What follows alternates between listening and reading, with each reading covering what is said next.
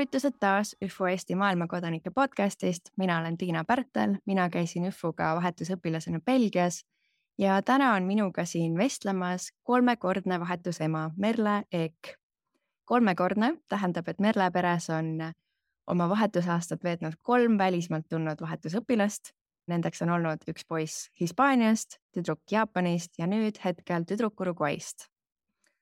Me räägime kohe sellest, kui erinevad on need kogemused olnud, mis on talle nendest kogemustest meelde jäänud ja miks üldse hakata vahetuspereks.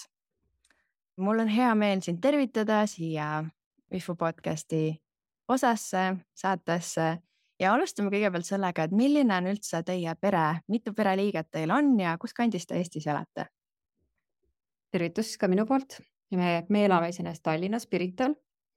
Ja meil on siis endal põhimõtteliselt kodus on praegu 3 last ja et meil on põhimõtteliselt nagu 5 et abikaasa, mina ja siis 3 last.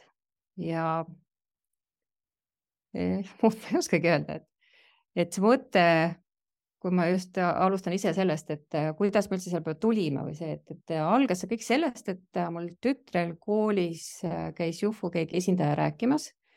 Ja siis ta ütles, ta helistas mulle, ütles, et see tundub väga huvitav, et kas ta võib minna rohkem nagu kuulama selle kohta. Ma ütlesin, et muidugi mine, sest ega ma ütlen ausalt, mina ei teadnud sellest nagu mitte midagi. Ma ütlesin, et okei, lastes läheb, kuulab, mis siis ikka on. Ja siis ta tuli tagasi ja ütles, et tal sõbranna tahaks väga minna ja temale tundub ka nagu see väga huvitav on ja et mis ma arvan. Ja ma ütlen ausalt, et ega minu jaoks see tundus nagu väga selline hirmutav. Sest esiteks see, kui su laps järsku, ma ei öelda, kas ta oli 16 või 15, teavitab, et ta tahab minna kuskil teise poole maakera, et see on nagu väga huvitav, siis natuke ma tundsin nagu ennast ka, et ma olin ise samasugune. Et kuhu iganes oleks võinud minna, ma oleks nagu tahtnud minna, aga vaat, kui sa oled ema, siis ma tappigin, et kuhu ta nüüd läheb. Ja siis ma küsisin ka, et kuhu ta siis tahaks nagu minna, siis ta ütleb, et Lõuna-Korea või siis Itaalia. Ma ütlesin, et jessukene Lõuna-Korea, et kuhu veel on ja. Ta ütles, et kuna ta tegeleb vehklemisega, et seal on nagu vehklemine tubli, või tähendab selle heal tasemel, et ta saaks tegeleda nii-öelda vehklemisega. Ja ütleme see, et ma ütlesin, et vaatame, et siis ta veel oli vist, kas ta oli 9. või selles 8.-9. klassis on et vaatame, et lõpetad ära selle, et vaatame, mis siis keskkooli poole või sealt saab. Ja siis see juhtus niimoodi, et kuna minul oli reaalselt, tegelikult ma õudselt kartsin, aga kuidas sa ei saa nagu ise ära blokkida seda, et mis on kellegi teise unistus. Ja siis kuidagi nagu püüdsin nagu laveerida, et vaatame ja mõtleme ja kõik sellist, et kuidas siis raha kokku saada ja et kas sa oled selle peale mõelnud ja siis ta rääkis oma treeneriga ja siis treener ütles, ei kuskil sa ei lähe, et sa teed siin nagu võtad eratreeni, ei kuskil ei lähe, ma ütlesin, jumal tänatud, keegi teine ütleb minu eest, et mina ei pea oma last nagu ära blokeerima. Ja siis ta oli nagu selline natuke aga selline õnnetus, ütleb, et aga et mis sa arvad sellest, et kui me võtaks ise kedagi. Ma ütlesin, et okei, ma ütlesin, järgmine asi on, et mida sa nagu jälle natuke nagu kardad, aga ma ütlen, et aga see on ju sinu peas on need hirmud. Ja ma ütlesin, et kuna me see aeg elasime veel korteris, ma ütlesin, et korterisse kindlasti enam ühte last nagu ei mahu, et vaatame siis, kui me ehitasime just maja, et vaatame, kui rohkem ruumi, et mis siis on ju. Aga ma ütlen ausalt, ma väga lootsin, et ta unustab selle ära. Aga ta ei unustanud seda ära. Ja ta oli nagu nii naljakas see, et kui me olime siis natuke majas sees elanud, siis ta tuli jälle mu juurde, et mis sa arvad, et sa kunagi ütlesid, et vaatame. Ja tegelikult juba elame siin sees ja juba on täitsa okei, ja siis appi jälle see teema. Ja siis ma ütlen, et okei, et vaatame, mis siis on. Ja siis me võtsime Jufu selle kodulehe lahti ja siis hakkasime vaatama, et kes seal siis tulemas on meile. Aga mis olid need hirmud siis, mida sa konkreetselt kartsid, kui keegi võõrast tuleb? Kui võõrast tuleb? Ma mõtlesin just seda, et esiteks on see, et ta tuleb nagu teise kultuuriga, järsku ma ta vist ei saa aru, siis üks selline väike hirm oli ka see, et kuna mul see aeg on endal nagu väga sellist inglise keelt, kuna ma ei ole inglise keelt õppinud, et järsku ma ei suuda ennast väljendada ja sellised ma ei tea, järsku sa tüdined ära või tema tüdineb ära või järsku sa ei suuda sellele lapsele nagu siis piisavalt pakkuda ja kuidagi nagu just see, et kas sa oled nagu see õige pere, kes võiks selle lapsele olla, kõik sellised nagu sellist, ma arvan, hirmud, mis väga paljudel on nagu, aga siis ma hakkasin nagu uurima seda ja paljud tead, et ma vaatan, nemad sinna õudselt tegid mingit asju ja siis umbes, ma ei tea, kellelegi ei meeldida ja mingit asju. Noh, ma suhtlesin Jufuga ja ma käisin siis ühel sellisel vestlusel, noh, kus olid vanemad koos ja pärast oli meie juurde tuli siis nii-öelda meie tugisik. Noh, me tegime selle lepingu ära, aga mul oli ikkagi selline ikka hirm, sellepärast, et me vaatasime nagu enda jaoks nagu mõtestasime selle lahti, et millist last me siis nagu tegelikult oma kodust näha tahaksime, et mõtlesime, et Saksamaad võib-olla ei võta, et see on võib-olla liiga samasugune, aga samas vaata, me räägime ise endale kogu aeg vastu, et me kardame nagu erinevalt, aga samasugust ka ei võta. Ja siis Jaapani välistasime ja Lõuna-Ameerika välistasime. Jaapani just sellepärast, et võib-olla ta on nagu nii teises kultuuris, me ei saa nagu üldse midagi aru neist, siis Lõuna-Ameerika välistasime sellepärast, et järsku nad on liiga energilised, et meie võib-olla ei ole nii energilised ja Saksamaad samamoodi ei võta, et järsku nad on liiga samasugused. Et mõtlesin, et võtame siis näiteks ja vaatame, mis on Itaalia ja Hispaania, et need on sellised nagu vahepealsed. Ja siis oli Itaaliast oli üks tüdruk ja üks kriteerium meile oli see, et mõtlesime, et kuna meil peres kõik tegelevad spordiga, et oleks laps siis, kes samamoodi teeks mingisugust sporti, ükskõik mis sort see võiks olla, aga et tal ei ole õhtul igav. Et kui kõik, kes siin jõuavad väga hilja koju, siis ta on üksinda kodus, ta midagi ei tee, et siis ta lihtsalt reaalselt on igav. Ja see oli, Itaaliast oli üks tüdruk, kes siis tegeles, kas ta oli võrkpalliga, aga ta tahtis minna Tartusse. Ma ütlesin, et aga ma ei saa ju lapsele võtta ära seda võimalust, ta tahab Tartusse, et ei, sa pead tulema Piritale Tallinnasse. Ja siis oli Hispaaniast poiss, kes oli jalgpalli. Ja kuna meie siis keskmine poiss tegeleb jalgpalliga, ma mõtlesin, et väga hea, et saab nagu sellise üks teema nagu. Ja siis me tegime selle lepingu ära ja siis, mõte mind rahustas maha oli see just, et kui tuli see meie nii-öelda tugisik meile koju, lihtsalt nagu ta meiega rääkima, siis ta ütles, et te peate olema täpselt sellised, nagu te olete. Et ei saa nagu üle pingutada, üle mõelda, et te elate oma elu ja tema peab nagu sobituma teie perega sisse, teie peresse nagu. Ja see mind natuke nagu rahustas maha, et meil on niikuinii kogu aeg nagu siis mul, poistel on kogu aeg sõbrad külas, et kes jäävad ööseks, et jah, üks laps siis juures, et ongi see, et mitte mina ei pea muutuma tema järgi, vaid tema nagu peab nagu sulanduma nagu meie perre. Ja see nagu tegi selle olukorra nagu hästi turvaliseks. Ja pluss see ka, et ta ütles, et kui on tõesti see, et üldse ei sobi, et lihtsalt sul ei teki üldse mingit kontakti lapsega, et siis on nii-öelda võimalus see perevahetus. Ja see oli nii-öelda selline nagu tagatee, et kui tõesti läheb nagu väga halvasti, et see ei pruugi olla see, et see laps ei sobi, aga võib-olla meie ei sobi selle lapsele üldse, et see lapsel on teised eeldused ja seal ei ole tegelikult ju mitte midagi sellist nagu halba, aga sa arvad, et see tegelikult sina oled see halb. Nii see esimene läks siis. Aga kui sinul olid hirmud, et tuleb keegi võõrast kultuurist ja kas liiga erinev või siis liiga sarnane, kuidas ülejäänud pereliikmed suhtusid sellesse mõttesse? Ei, neil oli täitsa chill. Neil oli kõik see, et teevad, issakid, tuleb ja, sest eriti veel poistel oli see, et meil tuleb üks poist meie juurde elama ja jalgpalli, nüüd hakkame kaima kogu aeg jalgpalli mängida. Ja nii tore, Hispaanias ka, vaata kihvt teevad selle. Neil oli kõik ja mul abikaasa on hästi rahulik. Tema, et kui sina oled otsustanud, siis järelikult nii on hästi. Ja tüdruk oli ka, et kuna tüdruku poolt üldse see esimene idee tuli, siis tema oli ka, nad olid kõik nagu hästi nagu põnevil. Et mina olin kõige rohkem, et kuna ma teen kodus tööd ka, siis ma ütlesin, et appikene, et kas kuidagi, et see nagu ei koorma seda last ära. Et sest eks valed hirmud sellist kõik tekivad. Aga seda ei tasu üldse. Okay. Ja siis, kui te valisitegi välja, et Hispaaniast poiss mängib jalgpalli, tegite üfuga lepingu ära, leppisite kokku, et võtate, kuidas see esimene päev välja nägi, kui ta saabuski perre? Me võtsime nagu seda, et selles mõttes, et ega kõigil oli ka süda puperdas täiega sees, et esiteks ta oli 17 ka, et meie poisid olid ju väiksemad ja tüdruk oli mul see aega siis 16, et selline kõik oli nagu hästi põnevil. Ja et mõtlete just seda, et kuidas ta siis tuleb koju ja kuidas sa näitad ja kuidas sa tutvustad, et siis me võtsimegi, et Juhu alguses soovis ka, et võtke hästi rahulikult ja me käisime esimesed päevad nii-öelda tutvustasime talle ümbrust, sest ma mõtlesin just selle järgi, et kui ma ise olen 17-aastane, et sa lähed kuskile perre, et sa ei tea nagu mitte midagi nendest tegelikult, siis no kuidas oleks nagu kõige turvalisem see, et sul ei tekiks nagu vaata mingisuguseid hirme või ma ei tea, mida lapsel samamoodi, et sa visatakse ju tegelikult täiesti vette, on ju. Keegi tuleb sulle vastu, ütleb nii, nüüd täna sa elad meiega koos, on ju. Et siis me täitsimegi see Pirita ümbrus, käisime rannas jalutamas, mida iganes, on ju, et rääkisime sellest, et mida ta tahaks siin teha, kõik sellist, on ju, et me enne ka juba rääkisime sellest, et kuna ta tegeles jalgpalliga, siis me püüdsime saada talle nagu klubi, et kus ta saaks nagu siis nagu oma treeninguid nagu jätkata, on ju. Et seda ajast käisime, ütleme, lastel on kõige parem see, et kui peres on lapsed, et siis nad omavahel hakkavad suhtlema ja siis alguses isegi, kui need lapsed on natuke hirmud, siis lastega nad suudavad väga hästi, ema nad võib-olla kardavad, on ju.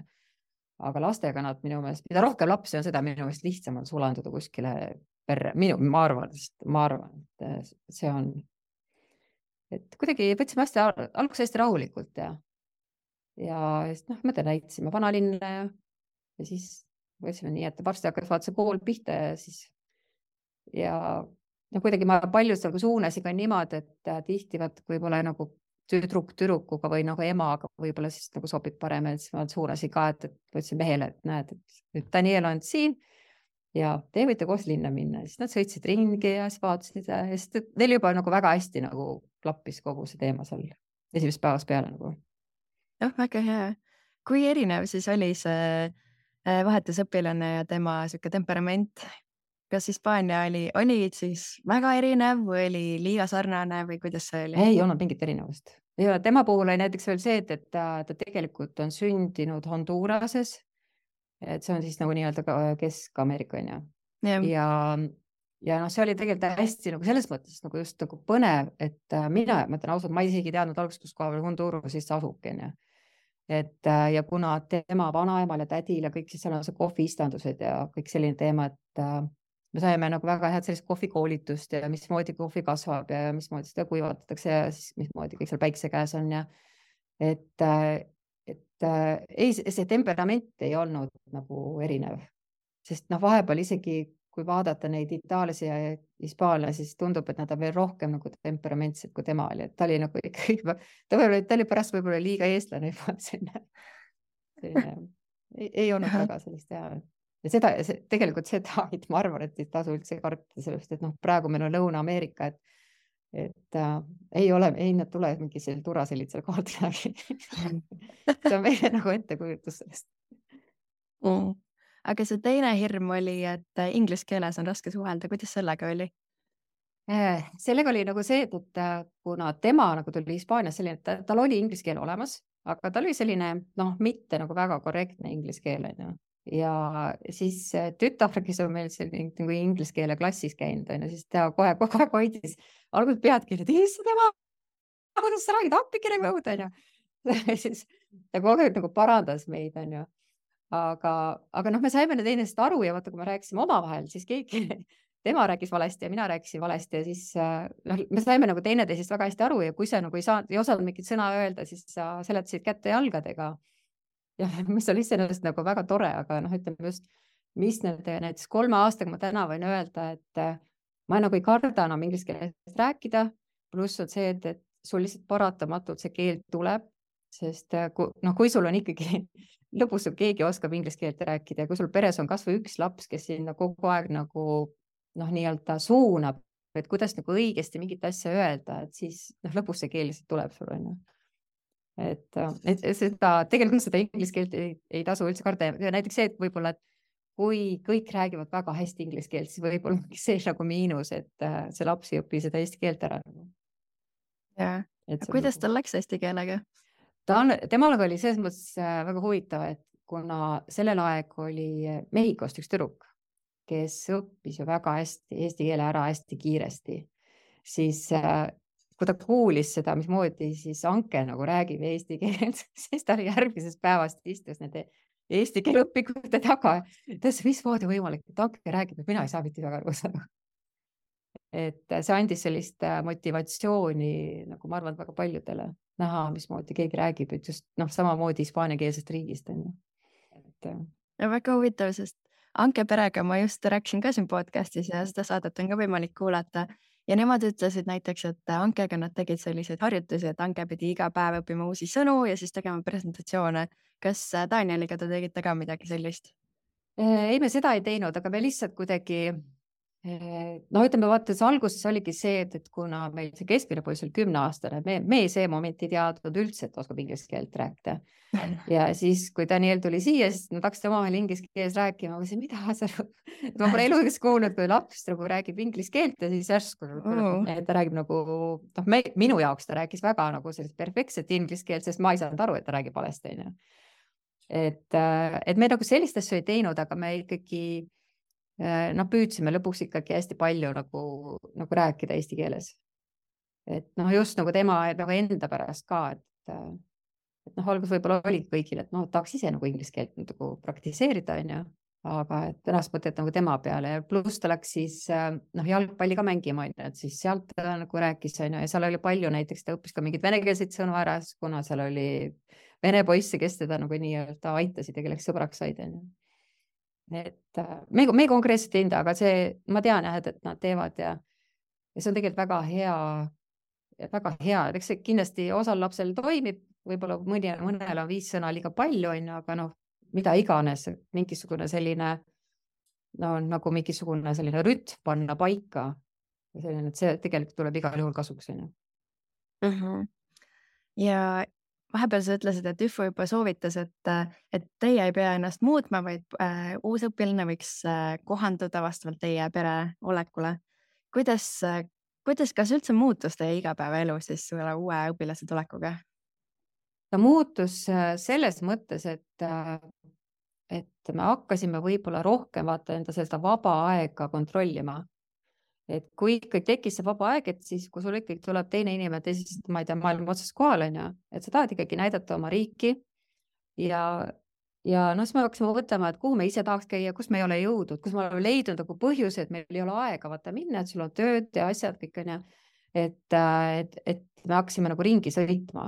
Et just see, et tegelikult ju oma lapsed ja kõik ju võitsid sellest. Sest muidu ongi see, et tihti sa nagu oledki, mõtled, nädalavahetus lõpus on nagu nädalavahetus, et lähme kuskile külla ja teeme mingit asja, aga et võib-olla neid väljasõite ja sellised sa teed nagu vähem, sellepärast et see Eestimaa tundub sulle nagu nii oma ja kogu aeg sul juures, aga me ei oska tegelikult nagu hinnata tegelikult, millised võimalused meil nagu käes on, et näiteks Danieli puhul oli ka, et ma mäletan, et kui ta ära läks, siis ma küsisin näest, et ütle Daniele, et 5 asja, et kui sa lähed nüüd tagasi, mida sa ütled sõpradele, et Eestis on väga äge, et nad peaks kindlasti sellepärast siia tulema. Siis ta ütles, et esimene on Eesti inimesed, et me oleme nagu hästi motiveeritud, hästi sihikindlad, nii-öelda hästi nagu toredad, Siis olid Eesti naised, Eesti naised on väga ilusad. Siis oli saun, siis oli loodus ja siis oli meie ilm. Ja ma ütlesin, mida? Meie ilm? Ta ütles, et jah, et mujal on kogu aeg soe, aga sul on lumi ja 3 aastat tagasi minu meelest oli nagu ma ei tea, esimese kordi, kus oli jälle nagu väga palju lund, siis temal näiteks lemmiktegevus oli see, et ta hommikul enne kooli tõusis üles ja lükkas terve tänava veel puhtaks. Sellepärast see oli tema jaoks nagu trenn ja see oli nii fun. Ma mäletan, kui ta esimest korda me läksime meil nii-öelda suvilasse, siis ta ütleb kohe, et kas ma tohin muru niita, et ma pole kunagi muru niitnud. Ma mõtlesin, mida iganes. Et sellised, see ei tule nagu sedatud asjade peale, mida inimene ei ole kunagi elus teinud. Wow. Läbi nende laste tegelikult sa näed nagu seda. Ja nii kihvt, muru niitmine, lume lükkamine. Yeah. Ja mis need teised asjad olid, mis te oma peres tundsite, et alati on mingi vabandus, miks mitte sinna minna, aga mis olid näiteks mõned kohad, kuhu te kogu perega läksite ja käisite ära? Mis me käisime, ütleme, Danieliga mul praegu ei tule meelde, aga näiteks kui meil oli see Jaapani tüdruk, siis Danieliga oli see, et tuli see COVID peale, ja siis me pidime palju nagu kodus istuma, mis iseenesest oli hästi tore, sest ega sul ei ole eriti sellist aega olnud kunagi, et sul on terve pere koos. et mina küll tegin nagu kodus tööd, et mind see nagu COVID selles mõttes nagu ei seganud. Et aga just, et sul kõik lapsed ongi sul koos, muidu nad lihtsalt näevad vaata õhtuti teineteist. Aga näiteks temaga ma mäletan, tegime ka, et need kohad, näiteks kirjutasime, et palun kirjuta kohad, kuhu sa tahad Eestis minna või mida sa tahad teha või proovida või mida iganes. Aga me tegime ka seda, nagu teiste lastega olen teinud. Et siis näiteks Tsukiga, kes oli meil Jaapanist, siis temal oli näiteks just mingid teatrid ja balletid ja kuna tema oli lapsena balletti tantsinud, siis ta tahtis vaata balletti minna näiteks vaatama. Ma ütlesin, et väga kihvt on, sest nende, ma ütlesin, näidake, näita, milline on nagu sinu balleti siis teater seal Jaapanis, kus ta elab, siis ta näitab mulle, et okei, meil on teistsugune, et kindlasti lähme. Et just selliseid nagu, et mida ta ise vaata tahab, siis muidugi hästi toredad tegelikult on nagu see, et just Jaapanis on näiteks ka kuigi nagu uisutamine ja Tsukiga ja uisutas täitsa nagu hästi, aga näiteks Danieliga samamoodi läksime uisutama ja siis kõik nad ütlevad, et jaa, muidugi ma oskan uisutada. Ja siis me alustame kõiki selle raamiga. Ja samamoodi näiteks rulluisutamist, et siis väga vahva oli, kui Daniel esimest kord rulluisutas. Sellist nagu me tegime nagu hästi palju selliseid sportlikke asju just, et nagu väljas olla ja mis nagu hästi tore oli see, et just Danieli puhul on see, et kuna ma ise ikkagi nii palju kui võimalik käin kõndimas, siis ütlesin Daniele, et lähme kõndima koos, et see on selline füüsiline tegevus pluss vabast loodust, lähme vaatame, mis see Pirital on, ma näitan sulle siin.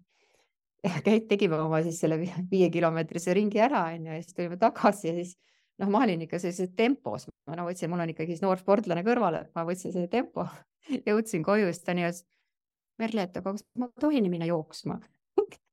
Tema ei saa nagu sellega üldse mingit koormust. Ja siis näiteks, kui Tsukiga me käisime koos kõndimas, siis oli see, et ma ei tea, kui minul oli näiteks 5000 sammu, siis temal oli kindlasti 6000 sammu, sest ta lihtsalt, jalad on väiksemad, ta mudis mul seal kõrval, see on alati nagu hästi tore, näha neid nagu erinevaid lapsi erinevaid harjumusi. Ja nüüd on juba kolmas laps teil peres. Kuidas mõte üldse tuli, et teine võtta ja kolmas ka? Kuna Danieliga läks tegelikult selles mõttes nagu väga hästi, et ta on siiamaani meil nagu ütleme nagu vanem vend siis lastele.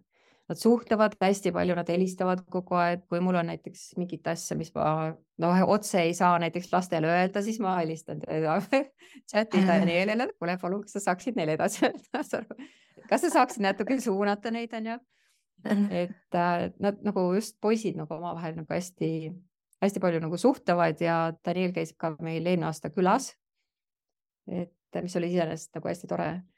Aga teise ma mõtlesin just see, et kuna mul tütrel oli lasteaias, oli üks parimaid sõbrannasid, oli jaapanlanna, kes on siis Jaapanis sündinud, aga ta isa oli siis konsul ja ema on siis jaapanlane, et ta seal sündis, siis ta tulid vahepeal Eestisse ja tal oli siis kuna nad see aeg olid nagu Belgias, siis ta olid juba isa tööga seoses, et tal oli nagu selline, kuidas ma ütlen, nagu selline igatsus selle Jaapani järgi ja siis ma ütlesin, et okei, et võtab just nagu seekord jaapanlased siis saad Jaapanist. Ja siis järgmine oli see, et kuidagi, kus sa 2 ära tegid, siis Tsukiga oli ikka nagu selline rahulikum, Jaapan nagu ikka, ja ma ütlesin, ei, nüüd ma tahan midagi energiat, et nüüd ma tahan nüüd ma tahan seda Lõuna-Ameerika, et kui sealt keegi tuleb, et siis ma võtan selle kohe ära, ma ei vaata ise ka ketti. Ja siis nii läkski, et kui me teada, et üks tüdruk tuleb, siis ma ütlesin, andke siia. Väga huvitav, et esimese lapsega oli väga suur valimine, et teeks sporti, et oleks kust kindlasti kolmandaga, kui tuleb Ladina-Ameerikast võtame. Kui erinevad need lapsed siis omavahel on olnud? Sa ütlesidki, et Daniel oli rohkem energilisem, jaapanlane rahulikum ja nüüd milline siis viimane Uruguay õpilane on olnud? Vaata just nende riikide vahel on just, mis ma olen nagu ise näinud, just see, et võib-olla see keskkonna, see ümbrus või, et ütleme, et kuna Daniel on tegelikult ju kasvanud ikkagi 10 aastat nii-öelda elanud selles Uruguayst, siis seal oli nagu hästi ebaturvaline keskkond ja ta on nagu, nad on harjunud tööd tegema, nad on sellist hästi kohusetundlik. Daniel oli nagu super perfektne, no tal oli niimoodi, et tal oli tuba nii korrused korras, et seal ma kogu aeg käisin oma poisse nagu sinna viimas, et palun tulge vaadake nüüd, mismoodi on Danieli tuba, et palun tehke nüüd oma tuba ka niimoodi korda, on ju. Et noh, just selline noh, nii-öelda tegelikult on hästi vahva vaata see taustsüsteem, mis sinna tuleb kaasa, on ju. Ja noh, Tsukika jälle on see, et Jaapanis on selline väga hea eluolu, on ju, et siis kuidas nagu nemad sinna, noh, nii-öelda nemad tulevad sealt nii-öelda heast ühiskonnast siia, mismoodi nad suhtuvad rahasse. See on nagu nii kardinaalselt tegelikult nagu erinev, et see, et kas sa tuled siis sellisest vaesemast keskkonnast või siis sa tuled sellisest nagu rikkast keskkonnast, on ju. Ja see on tegelikult hästi põnev, sest ma olen nagu võtnud neid kõiki 3 lapsi niimoodi, et ta tuleb vahetusaastale selleks, et saada suureks. Ükskõik kui vanad on, ta tuleb selleks, et saada suureks, ta peab minema tagasi nagu suurema kogemusega, et ta on iseseisvam, ta saaks nagu elus hakkama, sest ega muidu need lapsed, noh, ütleme lapsevanemad ka ju ei saada, et sa tahad, et su lapsel läheks ju tulevikus nagu palju paremini. Et ükskõik, noh, et kas on siis rahaga ümberkäimine, et noh, et enamus neid ei ole üldse ju, nad ei oska tegelikult rahaga käia, sellepärast, et ema, isa kontrollivad asja, on ju, annavad neile nii-öelda, mismoodi on, siis pesevad neil pesu, on ju, teevad kõik sellist asju. Et me oleme just püüdnud seda, et nad peavad tegelikult ise, et kui ta lähevad näiteks siit ära, siis nad saaksid tegelikult üksinda hakata elama. Et noh, Daniel näiteks oligi nii, et ta läks ära ja ta hakkas kohe üksinda elama. Aga mul läks juba see küsimus meelest ära, mis sa küsisid. Ma rääkisin hoopis teist asja vist. Ei ole hullu, see oli väga põnev. Küsisin, et kui erinev see Uruguay neiu on olnud?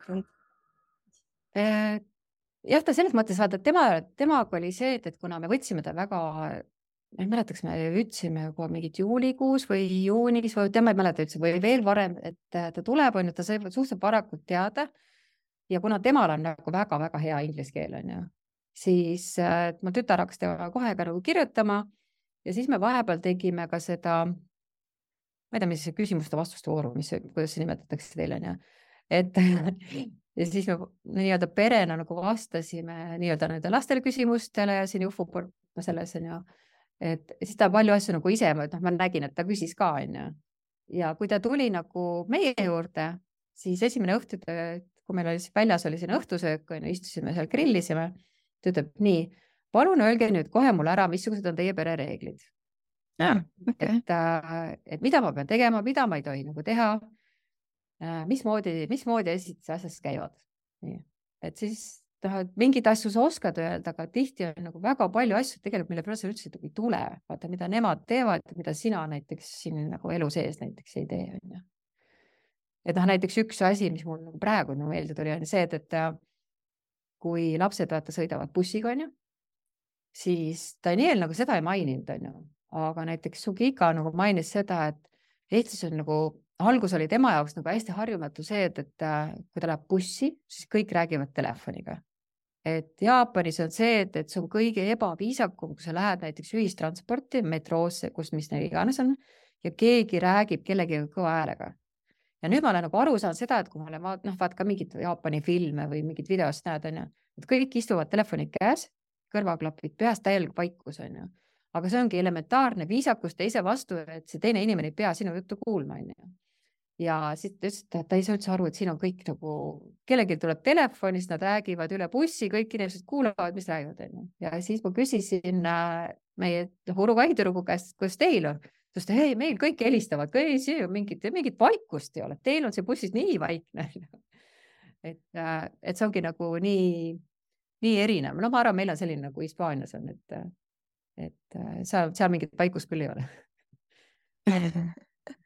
Nii huvitav tõesti, kuidas tundub, et või noh, kuidas võrreldes erinevate riikidega tundub Eesti ikkagi täiesti erinev, siis. Ja tegelikult me oleme seal kuskil seal keskel või. Aga noh, vaata kõigi jaoks on just nagu see, et miks on nagu Eesti hea koht, et siin on tegelikult turvaline, distantsid on ikkagi lühikesed, kõik inimesed tunnevad kõiki, siis me oleme ka lastele öelnud, et kui sul on näiteks mingi mõte, sa tahaks midagi teha, sa tahad, ma ei tea, no mida iganes sul tuleb meelde, on ju. Et mida sa tead, mida sa suures riigis, sul on väga keeruline teha, sellepärast, et sa lihtsalt ei tunne neid inimesi, kes nagu saaks sind aidata kuskile. Siin Eesti tee suu lahti ja me küsime, kas mina tean kellegi, kas mul abikaasa teab kedagi, kas siis nende keegi tuttavad, et sa saad nagu väga kiiresti tegelikult selle informatsiooni kätte, et kus sa saad nii-öelda siis lapse suunata, kas ringi või kuskile, no tegelikult kõik on ju telefonikõne kaugusel. Suurte ja suhtes riikides seda ei ole. No.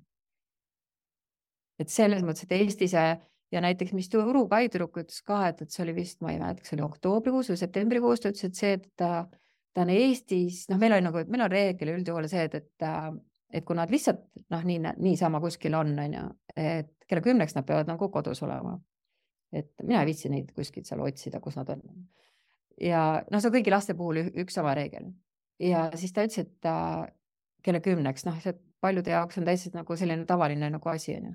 Ta ütles see, et ta siis, arvas oli september, oktoobrikuu, ta ütles, et ta on Eestis rohkem õhtul üksinda väljas, kui ta terve elu jooksul on Uruguays olnud. Sest seal ei ole üldse, esiteks, no, seal on, Uruguay on nagu kõige turvalisem riik üldse nendest ümbruskonna riikides seal, aga et ütles, et sellist asja nagu siin ta ei ole elu sees saab teha.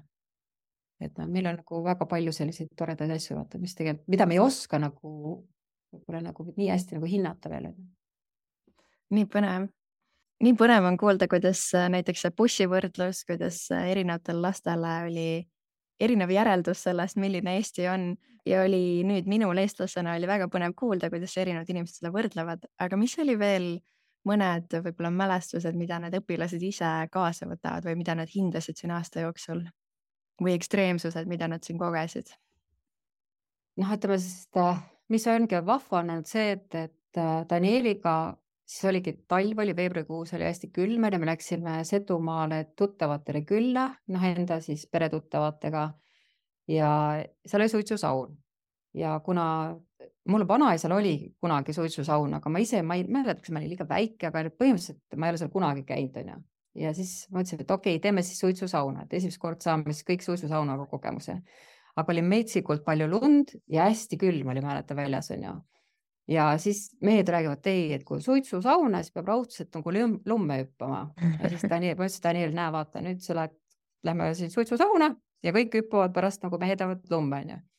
Ei, ma suren ära. Ma ütlesin, kui keegi pole ära surnud, sa arvad, ei suret sina ka ära, on ju. Ja lõpuks nagu, see oli nagu tema jaoks selline nagu kõige sellisem nagu mälestus, sest see oli see, et tal oli õudselt hirm, aga ta lõpuks läks nii-öelda nende hullude meestega kaasa, on ju, püherdus see lumes, et olid nagu nii õnnelikud pärast seda, et ta nagu rääkis iga kord, et see oli nagu äge, on ju. Ja siis ükskord teime niimoodi ka, et eelmine aasta siis Tsukikaga, on ju, mul tüdrukud olid siis saunas meil kodus ja ütleb, et nii, nüüd me peame minema lumme.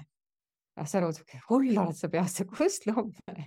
Ja lõpuks ta ütles, et okei, ärme siis nagu lumest nagu siis püverda seal, on ju, sest me oleme ikkagi linnas. Siis lähme jookseme ümber maja. Siit nad tulid saunast välja ja jooksid siis lume sees ümber maja. See oli samamoodi, et ta ütles, et ei, ikka eestlased on ikka täitsa hullud ikka. Aga Disanaga me veel ei ole julgenud teha, või mitte julgenud, vaid tema ei ole sellega meie hullusega kaasa tunde, kuigi me räägime, et vaata, nüüd on palju lund, peaks nagu lumme minema, sest apikene, külmu küll. Seda me ei ole veel saanud. Aga sellega seoses teistel maadel ilmselt mitmel maal on niimoodi, et kui lund sajab, siis kool jääb ära. Kuidas nad sellega harjusid, et koolis käia koos lumega ja kuidas üldse nende koolikogemus on olnud? Danielil oli näiteks see, et mis talle nagu õudselt nagu meeldis lumi. No ütleme, tegelikult kõigile meeldis, on ju. Aga Danielil oli hästi kihvt oli see, et vaata, kui ta käis jalgpallis, siis enne, kui neil üldse trenn sai alates, kuna sadas nii palju lund, siis nad pidid kõigepealt selle väljaku puhtaks rookima. Ja see oli nagu metsikud, suured lumehanged olid ümber siis selle Kalevi staadioni, mis oli kõik siis nii-öelda traktorid ja lapsed ja kõik olid sealt nagu ära see. Et see ei olnud probleem, aga mäletan just nagu see aasta, kui tuli siis see esmaspäeval oli nüüd siin suur tuisk, on ju, siis meie Uruguay tüdruk, ta oli näinud lund, aga ta ei olnud kunagi näinud, kui lund sajab. Ja siis see esimene nii-öelda lumesadu oli tema jaoks selline nagu hästi vahva kogemus, on ju. aga siis, kui see esmaspäeval oli see suur torm, on ju, siis ta koolist helistas mulle, et kuna ma väiksemat poissi toon veel kooli, ta ütleb, et Merle, et kas sa oled juba koolis ära käinud, et ma tulin uksest välja, et siin on selline tuisk, et ma ei tea, mis ma tegema pean. Et ma ei ole kunagi lumetuisku näinud. Pane siis kapuuts pähe, kindad kätte, mine bussi peale. siis kui ta kodu jõudsin mina koju ja siis ma vaatasin, et ta oli kodus, ma ütlesin, no kus issa, ma niimoodi kartsin, mõtlesin, et appikene, mis ma nüüd tegema pean. Mõtlesin, et lumetorn on palju parem, ma arvan, kui liivatorn. Nii et ei ole see hullu midagi. Et jah. Aga no mis on nagu kõigi lastega on nagu see, et jube keeruline neile selgeks teha seda, et sa pead kandma mütsi, salli ja kindaid. Ja siis nad ütlevad ka, et ei, mulle ei meeldi müts, on ju. Ma ütlesin, parem, kui sul meeldiks. No. Mulle ei meeldi kindad. Ma ütlesin, kuule, kallikene, parem, kui sul meeldiks. Sa ükskord saad aru, miks seda on vaja. Et hoia need kindad taskus, sa ükskord saad aru, miks sul seda vaja on. No ma arvan, et piisaks ühest õhtust ilma kinnasteta väljas käimisest ja juba kui järgmine päev lemmikasjad. Aga kuidas neil üldse siin Eesti koolis kohanemine toimus nende jaoks või kui lihtne kerge neil oli siin koolis käia? Kuna meil kõik siis 3 tükki on käinud 21. Tallinna 21. koolis ja selles mõttes ma olen hästi tänulik tegelikult koolile, et kool on olnud hästi avatud, seal on iga aasta vähemalt siis 2 last on, kes on siis kuskilt nii-öelda vahetusprogrammi tulnud. Et eelmine aasta olid 2 Jaapani poissi ja nüüd on siis Hispaaniast tüdruk pluss siis meie tüdruk ja Danieliga oli siis 1 Kanadast tüdruk, kes oli ise organiseerinud ennast kuidagi niimoodi mingi, ma ei tea, mis programmiga ta seal olid siis on ja. Et see on nagu väga vahvas, nad on hästi, just õpetajad ja kõik on nagu hästi avatud nii-öelda nende lastega siis tegelema on ja. Et esimesest endal oli ka vaata põnev, et kuidas siis see 21. kool neile nagu tundub, et mulle õudselt endale meeldib see koolimaja, kogu see nii-öelda aatrium, seal kõik sees on ja ta on ikkagi suur kool on ja Eesti mõistes on ja. Siis ma mäletan, et kui Daniel läks esimesel päeval nagu koolis, ma läksin talle nagu vastu on ja siis ma küsisin, et kuidas on on ja. Kuidas sul tundub see kool on? Ta ütles, et issand, tead nii palju ilusaid tüdrukud, ma olen nagu paraadisi sattunud. Ja see oli nagu nii armas, et ta oli nagu nii siiras, sest ma terve aeg, kui ma istusin klassis, ma lugesin palju mul blonde tüdrukud seal klassis on. Ja see oli nii, selles mõttes nagu hästi tore, et sa näed, et vaata kui äge, et see on ka, et okei, aru saadav, et neil ei ole neid blonde, aga et kõigil peab olema ju vaata mingi motivatsioon, et miks seal koolis käia. Kas või need blondid tüdrukud, et see oli vahva. Siis Tsukika puhul oli see, et kui ta tuli esimesel päeval koju, ma küsin, et kuidas siis koolis oli. Siis ta ütles, et tead, ma pean endale kaelatoe muretsema, et kõik inimesed on nii pikad, et ma ei suuda nendega rääkida. Et ma kogu aeg, et mul kael väsis ära esimene päeva. Et jaapalased jälle vaata hästi pisikesed, et mida keegi siis nagu näeb selles koolis. Ja Tiziana puhul oli see, et tema ütles et oi, teil koolis tunduvad kõik nii targad ja nii ilusad inimesed ja nii tore kool ja seal. Ta oli nagu nii põnev, ta oli nagu selline, juba ette oli selline, ma lähen kooli, see nii tore. Aga nad kõik jah, sest ega nad ei pea tegema seda täismahtu ju nagu kaasa, aga nad teevad ikkagi nii palju, kui nad suudavad teha. Ja siis, kui mingites ainetes ikkagi nad tõesti hakkama ei saa, siis see õpetajad nii-öelda mingit suurt stressi neile nagu peale ei pane. Aga näiteks nüüd on ka, et Tiziana on nagu siis selles klassis, kes korraldab sellel aastal 21. koolis kunstinädalat ja talle nagu hästi nagu joonistavad, teevad, laulavad, esinevad, ma ei tea, mida iganes. Et see on nagu hästi hea, et nagu saab kohe sinna sisse. Et nüüd oligi, et siis ma Danieli käest nagu kuulsin, et Eesti koolides on see, et ükskord küsimu käest tähendab, et Merle, et koolis on kõik niimoodi, et kui koolis sa suhtled nende nii-öelda klassikaaslastega, kõik on hästi sõbrad, kõik on hästi tore, 20 kõik räägivad inglise keelt ka, et kõik on tore, aga kool läbi saab, siis kõik jooksevad nagu laiali, sellepärast, et kõigil on treenid, mingid asjad, et keegi ei lähe teil kohvikusse. Ma mõtlesin, aga meil ei ole aega vaata see kuskil käia kohvikus nagu kooli ajal, et kõik õpivad, kõik on seda asjalikud. Ja siis, kui nüüd Tiziana tuli, siis ma ütlesin, et üks kindel reegel on, et meie lastel kõigil on väga kiire. Kui sina tahad endale saada sõpru, siis sina pead olema aktiivne. Ja sina pead minema ja sa lähed juurde ja sa uuesti lähed selle inimese juurde ja sa uuesti lähed tema juurde, sellepärast et lihtsalt neil on nii kiire. Et kui sina alguses seda sellist nii-öelda sõprust ei loo, on ju, siis lihtsalt lõpus on see, et kõigil on nii palju tegemist, et sa jääd nagu nii-öelda sellest ringist nagu välja, on ju. Et kas sind ei kutsuda siis kuskile üritustele või mida iganes, on ju, aga sa pead ise olema see hästi aktiivne pool. See on hea nõuanne. Ja et Daniel nagu ütles mulle seda, et te kogu aeg midagi teete, on ju, te üldse nagu rahulikult ei saa olla. Miks sina ei lähe peale tööpäeva sõbrannaga või kuskil kohvikusse? Mis mul ei ole aega, noh. Ma ei saa nädala sees minna kuskil kohvikusse, mul on seda vaja teha, noh. Ei, nemad küll käivad. Ma ütlesin, et ei, no Eestis ei ole nii, noh. No, kui sa käid jalutamas, saad käia ka, käisid kas või Danieliga ja teiste lastega jalutamas ja nii. Jaa, aga sul ongi ikkagi mingi kindlad asjad, mida sa päeva jooksul tahad ära teha, on ju, ja sa aeg-ajalt siis lähed kellegi saad kokku, kas teatrisse või kus iganes sa lähed, on ju, aga sul ei ole see, et mul ei ole täna midagi teha, et eriti veel, kui sul on pere ja mingid, ma ei tea, kes käivad trennis, kes käivad laulukooris, kes käivad kunstiringides, on ju, et kõigil on nii palju asju, et keegi ei ole lihtsalt, mul on täna igav. Aga kuidas need tähelepanekud on teie pere dünaamikat või elu üldse muutnud? Kas on nii, et kui Daniel tõi välja selle, et ei võta kunagi lihtsalt aega, siis te hakkasite teadlikult võtma niisama olemise aega või rohkem teatris käima ja ooperit vaatamas peale Jaapani neiut või kas on mingeid asju, mis ongi muutnud või on muutunud? No ütleme, teatris ma olen kogu aeg käinud, sest ma olen ise kunagi ka muusikat õppinud, aga kindlasti mingeid asju, ütleme, mis kindlasti minu arust on nagu muutunud, on see, et sa hakkad nägema sellist nagu pisiasju, mis on nagu jube ägedad, on ju. Et käid küll nagu väljas, on ju, et kui ma ei tea, sügis ja lehed langevad, siis lähed ja tõmbad mehele need lehed sinna nii-öelda puu pealt pähe, on ju.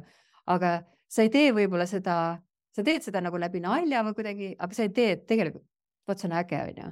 Et vaata, meil puudel langevad lehed, aga teatud riikides ei lange need lehed, on ju. Et kui sul või sa, ma ei tea, hüppad lumehanki sellepärast, et sa aru, et meil on lumi, et vaata, kuskil ei ole lund, on ju. Et sa võib-olla hakkad rohkem nagu märkama, mis on sellised tegelikult nagu äged asjad Eestis ja kindlasti mingid asju ma olen kindlasti nagu muutnud. Ja pluss ega meil on ikkagi see ka, et lapsed vaata suhtlevad nendega edasi, on ju, siis ütleme see maailm, et tegelikult sul on ju muutunud suuremaks.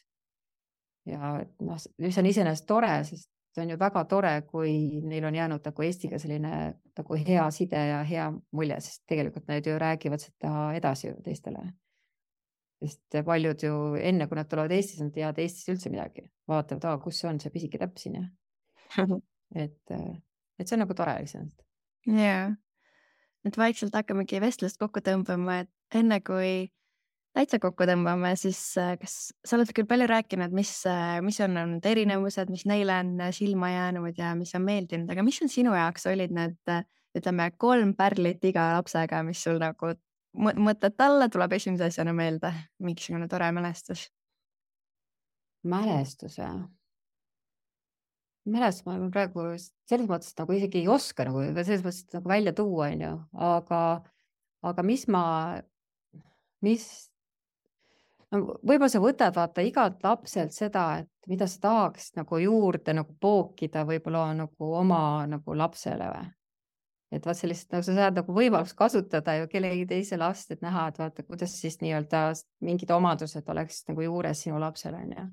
Et Danieli puhul oligi võib-olla selline nii-öelda see korra armastamine ja kõik selline nagu, mis igal pool on, tegelikult on hästi selline vanemate nagu austamine, on ju. Ja sellist Danieli puhul lihtsalt kindlasti see sportlikkus, on ju. Ja ütleme, võib-olla see Jaapani tüdruk ei olnud nagu nii avatud, aga Daniel oli nagu hästi avatud, me rääkisime kõigist asjadest, pruutidest, mida iganes, igasugustest asjadest, on ju. Et just nagu võib-olla sa võtad mingit neilt midagi, mida sa tahaks tegelikult, mis nagu jääks, et kui isegi tema nagu ära läheb, et mis nagu positiivsed asjad, sest vaata, kõigiga võib tekkida vaata mingisugused et sul on selline, ma ei tea, vaadata, kuidas see on küll naljakas, on ju. Et mis ma enda jaoks nagu õppisin just nagu selle ära ka see, et mul on nagu kuidagi, ma sain aru, et mul on nagu hästi pikk süütenöör ja siis see lõpp on hästi lühike, on ju. Et kui ta plahvatab, siis ta plahvatab hästi kiiresti, et lihtsalt seda olukorda ei tekiks, siis kui on mingi asi, mis sa näed, et see on nagu naljakas, on ju, et ära lase seda nagu minna üle siis nii-öelda võlli, on ju, et võta ette rahulikult, ütle nii, et kas sul on aega, tule räägime, et vaata nii, Eestis on niimoodi, on ju. Et mida iganes see võiks nagu olla, on ju. Et tihti alguses nagu ma mõtlen, et ma ei tahaks, et võib-olla see on minu kiiks, on ju, aga tegelikult see on sinu kadu ja sina määradki need reeglid, on ju. Ja kui sa kohe selle asja nagu ära räägid, enne kui see keegi plahvatab sellest, siis tegelikult asjad on kõik okei, on ju. Sest ega keegi ju, ja just, mis ma olen nagu nüüd ka veel nagu, mis ma olen kindlasti nagu iseendast teinud, see, et hästi lihtne on toimida, kui sul on kindlad reeglid. Et kui sa alguses mõtled, et keegi küsib, et millised on sinu pere reeglid, siis mõtled, mul ei ole ühtegi reeglit, on ju. Me kõik elame normaalset elu, hommikul läheme sinna. Aga tegelikult sul on nagu hästi palju sellised reeglid, mida sa ei suuda üldse välja mõelda, mis see sinu reegel, on ju. Et just nagu need sellised lihtsad asjad omavahel nagu läbi rääkida, mis on nagu sinu peres nagu toimivad ja mismoodi sa tahaks, et sinu lapsed arvestaksid, mismoodi sina nendega arvestaksid, mismoodi nad teineteisega arvestavad. Et need, nii-öelda, aga see tulebki, sest et alguses sa ei oska neid öelda, et vaata, nüüd on list, nüüd on 10 reeglit, nüüd me kõik käitume 10 reegliga. Sellist asja meil vähemalt ei olnud. Et pärast on nagu palju lihtsam ise endal elada, kui kõik saavad ühtemoodi aru, sest tegelikult see perekond toimib ühtemoodi ka selle vahetuslapsega, kui kõik saavad ühtemoodi asjadest aru. Kas sa võid tuua mõne konkreetse näite ka, mis tundus, et algus on naljakas, aga pärast mõtlesin, et tegelikult see ikka on meie perereegel, võiks teistmoodi teha? Näiteks üks asi, mis meil nüüd oli see, et kui sa lähed kuskile, ma ei tea, kellegi sünnipäevale, kuhu iganes. Sa pead enne tegelikult kõik me ju mõtleme läbi, mismoodi me saame koju. Ja kui sa lähed kuskile kaugemale, siis sa lepid enne kokku nii-öelda, minu jaoks on oluline ka, et kui sa jääd kellegi juurde, siis need vanemad teavad, et sa oled nende juures, mitte see, et vanemad, täna jäi veel 10 tükki koju, on ju, veel on lisaks, on ju. Et sul on asjad nagu kokku lepitud, et võivad mingid asjad muutuda, aga see on juba nagu muutus, aga sa tead ette, sa teed mingit nagu plaani, et mina ise nagu hästi, eks ma oma töös pean ka nagu planeerima oma tegevust, et see, ma ei saa teha niimoodi, et ma täna mõtlen nii ja nii, mingid väiksed asjad sa võid teha spontaanselt, on ju, aga sa ei tee nagu spontaanselt sellist asja, mis mõjutavad ka teisi inimesi. Et just, et kui sa lähed sünnipäevale, okei, kui oleme kokku leppinud, sa tuled ööseks koju, siis sa tegelikult kellegi juurde ööseks ei lähe, on ju. Et ma nagu ei viitsi nagu tegeleda sellega, et ütleme, et sa annad kellegile võimaluse kuidagi oma suva järgi nii-öelda käituda, aga siis lõpus on see, et sinu lapsed ütlevad, aga miks tema saab ja mina ei saa. Et me oleme selles mõttes ikkagi kõik, ma arvan, et nagu väga mõistlikud, et räägime läbi, kuidas oleks parem, mismoodi oleks selle perekond parem, on ju, ja et mismoodi sinul oleks parem, et teeme selle logistika nagu ära ja saru, siis on kõik teada ja keegi ei pea üldse mõtlema, et kui see lõpus on nagu, ma ei tea, 4 last, kes teevad oma logistikat, siis mõtled, assake, et ma küll seda ei taha, on ju.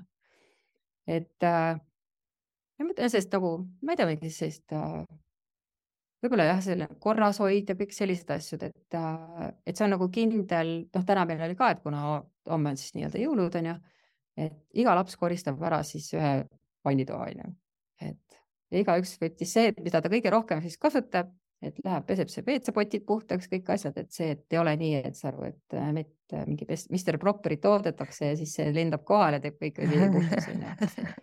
Et igaüks koristab oma sokid ära ja kõik, on ju, et sellist, kõigile kehtivad ühed samad reeglid, on ju. Ja mõtlen, just kui seda rääkida nii-öelda, kui see teema on, kohe rääkida ära, siis tegelikult on kõik väga normaalne. Ja ta paratamatus, täiesti paratamatus, et tekib tegelikult mingid asju, mida sa vaatad, kuidas niimoodi nüüd on. Aga see ongi see, et igal perel, pered, kust nad tulevad, need on erinevad reeglid, ma ei tea, võib-olla koristamise erinevad reeglid, pesemise erinevad reeglid, ma ei tea, mõni laps võib-olla tõesti ei ole kunagi pesumasinatki kasutanud, on ju, siis näitad ära, vaata, siia nupu peale tuleb vajutada ja siit saad kätte, on ju. Et sellest nagu, ma arvan, need on nagu olulised asjad, sest minust kõige olulisem on nagu see, et sa ise tunneksid hästi, sest see on sinu aasta ja sul lihtsalt on üks laps rohkem, sest sa võtad selle lapse siis, kui sa tunned, et su südames on ruumi veel ühele lapsele. Ja sa tegelikult armastad täpselt samamoodi ja sa teed tema jaoks kõik, aga sa pead nagu, te peate nagu ühes rütmis nagu käima, on ju. Et ja ma arvan, et kui laps nagu tunneb seda, et see on nii-öelda, vanemate poolt on nii-öelda see tugi ja kõik olemas, et siis tegelikult kõik asjad sujuvad, on ju.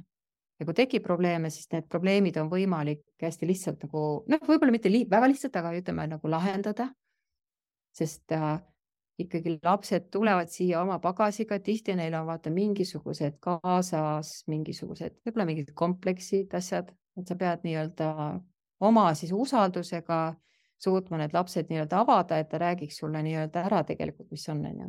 Ja siis ma arvan, et kõik on nagu, see võib võtta aega, aga lõpus, kui nad tagasi lähevad, sa vaatad võib-olla mitte see moment, kui ta siit ära läheb, vaid järgmine aasta, kui sa näed teda Instagramis, mismoodi ta teeb oma postitusi ja mida ta sinna postitab, on ju, ja siis vaat, kui see tõesti on see sama laps. et selles mõttes, et tore. Et väga tore kogemus. Ma nüüd soovitan küll kõigile, et nii kihvt kuulda, nii põnevad sellised tähelepanekud ja mõtted ja see, et paned et väikseid pisiasju rohkem hindama ja vaatama, et see on ikkagi eriline, kui sa saad lume sisse hüpata ja värvilisi lehti näed langemas. Kas on veel midagi, mida sa tahaksid öelda enne, kui me otsad kokku tõmbame? Kas soovitusi teistele peredele, kes mõtlevad vahetusõpilase võtmisele või vahetusõpilastele hoopis soovitusi, eestlased, kes hakkavad minema kuhugi või midagi? No ma ei ole ise kuskil käinud. Praegu on küll niimoodi, vaata pere perspektiivist ma kindlasti soovitan, ja ütleme, tüdruk enam nüüd ei saa, et ta tahab küll välismaal õppima minna, et kui lõpetab nüüd kooli ära. Aga et poisid juba mõtlevad seda, kuhu riiki nad tahaks nagu ise nagu minna. Et see annab nagu nii palju seda avatust ja mõtlen ise enda tundma õppist ja mida iganes. Et selles mõttes ma nagu väga, väga soovitan nagu mõelda selle peale. Et selge see, et on hirmud, täpselt samamoodi nagu meil olid hirmud, aga võib-olla ikkagi hästi lihtne on see, et kuna Jufus on väga tegelikult hästi toredad inimesed, kes seal tööd teevad, et nendega nagu rääkida ja just mitte nagu võib-olla see, et või muidugi rääkida selle koha pealt, nii-öelda avada need hirmud, sest kõigil on ju alguses nagu mingisugused nagu hirmud või mingid asjad. Ma usun, ma loodan väga, et kõik asjad on tegelikult lahendatavad. Ja meie peal on küll see ikkagi andnud hästi palju sellist mõistmist, avatust, võib-olla sellist aktsepteerimist mingitelt asjadel isegi oma laste puhul, on ju, mida sa enne olid, sa käisid natuke nagu silmaklappidega, on ju, sest sul olid mingid omad mõtted, omad mingid asjad, on ju, et praegu kuidagi, ma arvan, see on nagu tegelikult hästi tore kogemus nii-öelda nendele lastele, kes lähevad ja kes tulevad tegelikult siia. Et oleks ainult nagu rohkem peresid, kes oleks nagu selles mõttes nagu avatud ja et keegi peaks võtta kuskil ootelistis olema. Et kuigi lõpus, kui see pere leitakse, siis tegelikult on ju palju, enamusel on ikkagi väga hea kogemused sellest, on ju. Et kõik me kasvame, ma arvan, selle nii-öelda läbi selle programmi.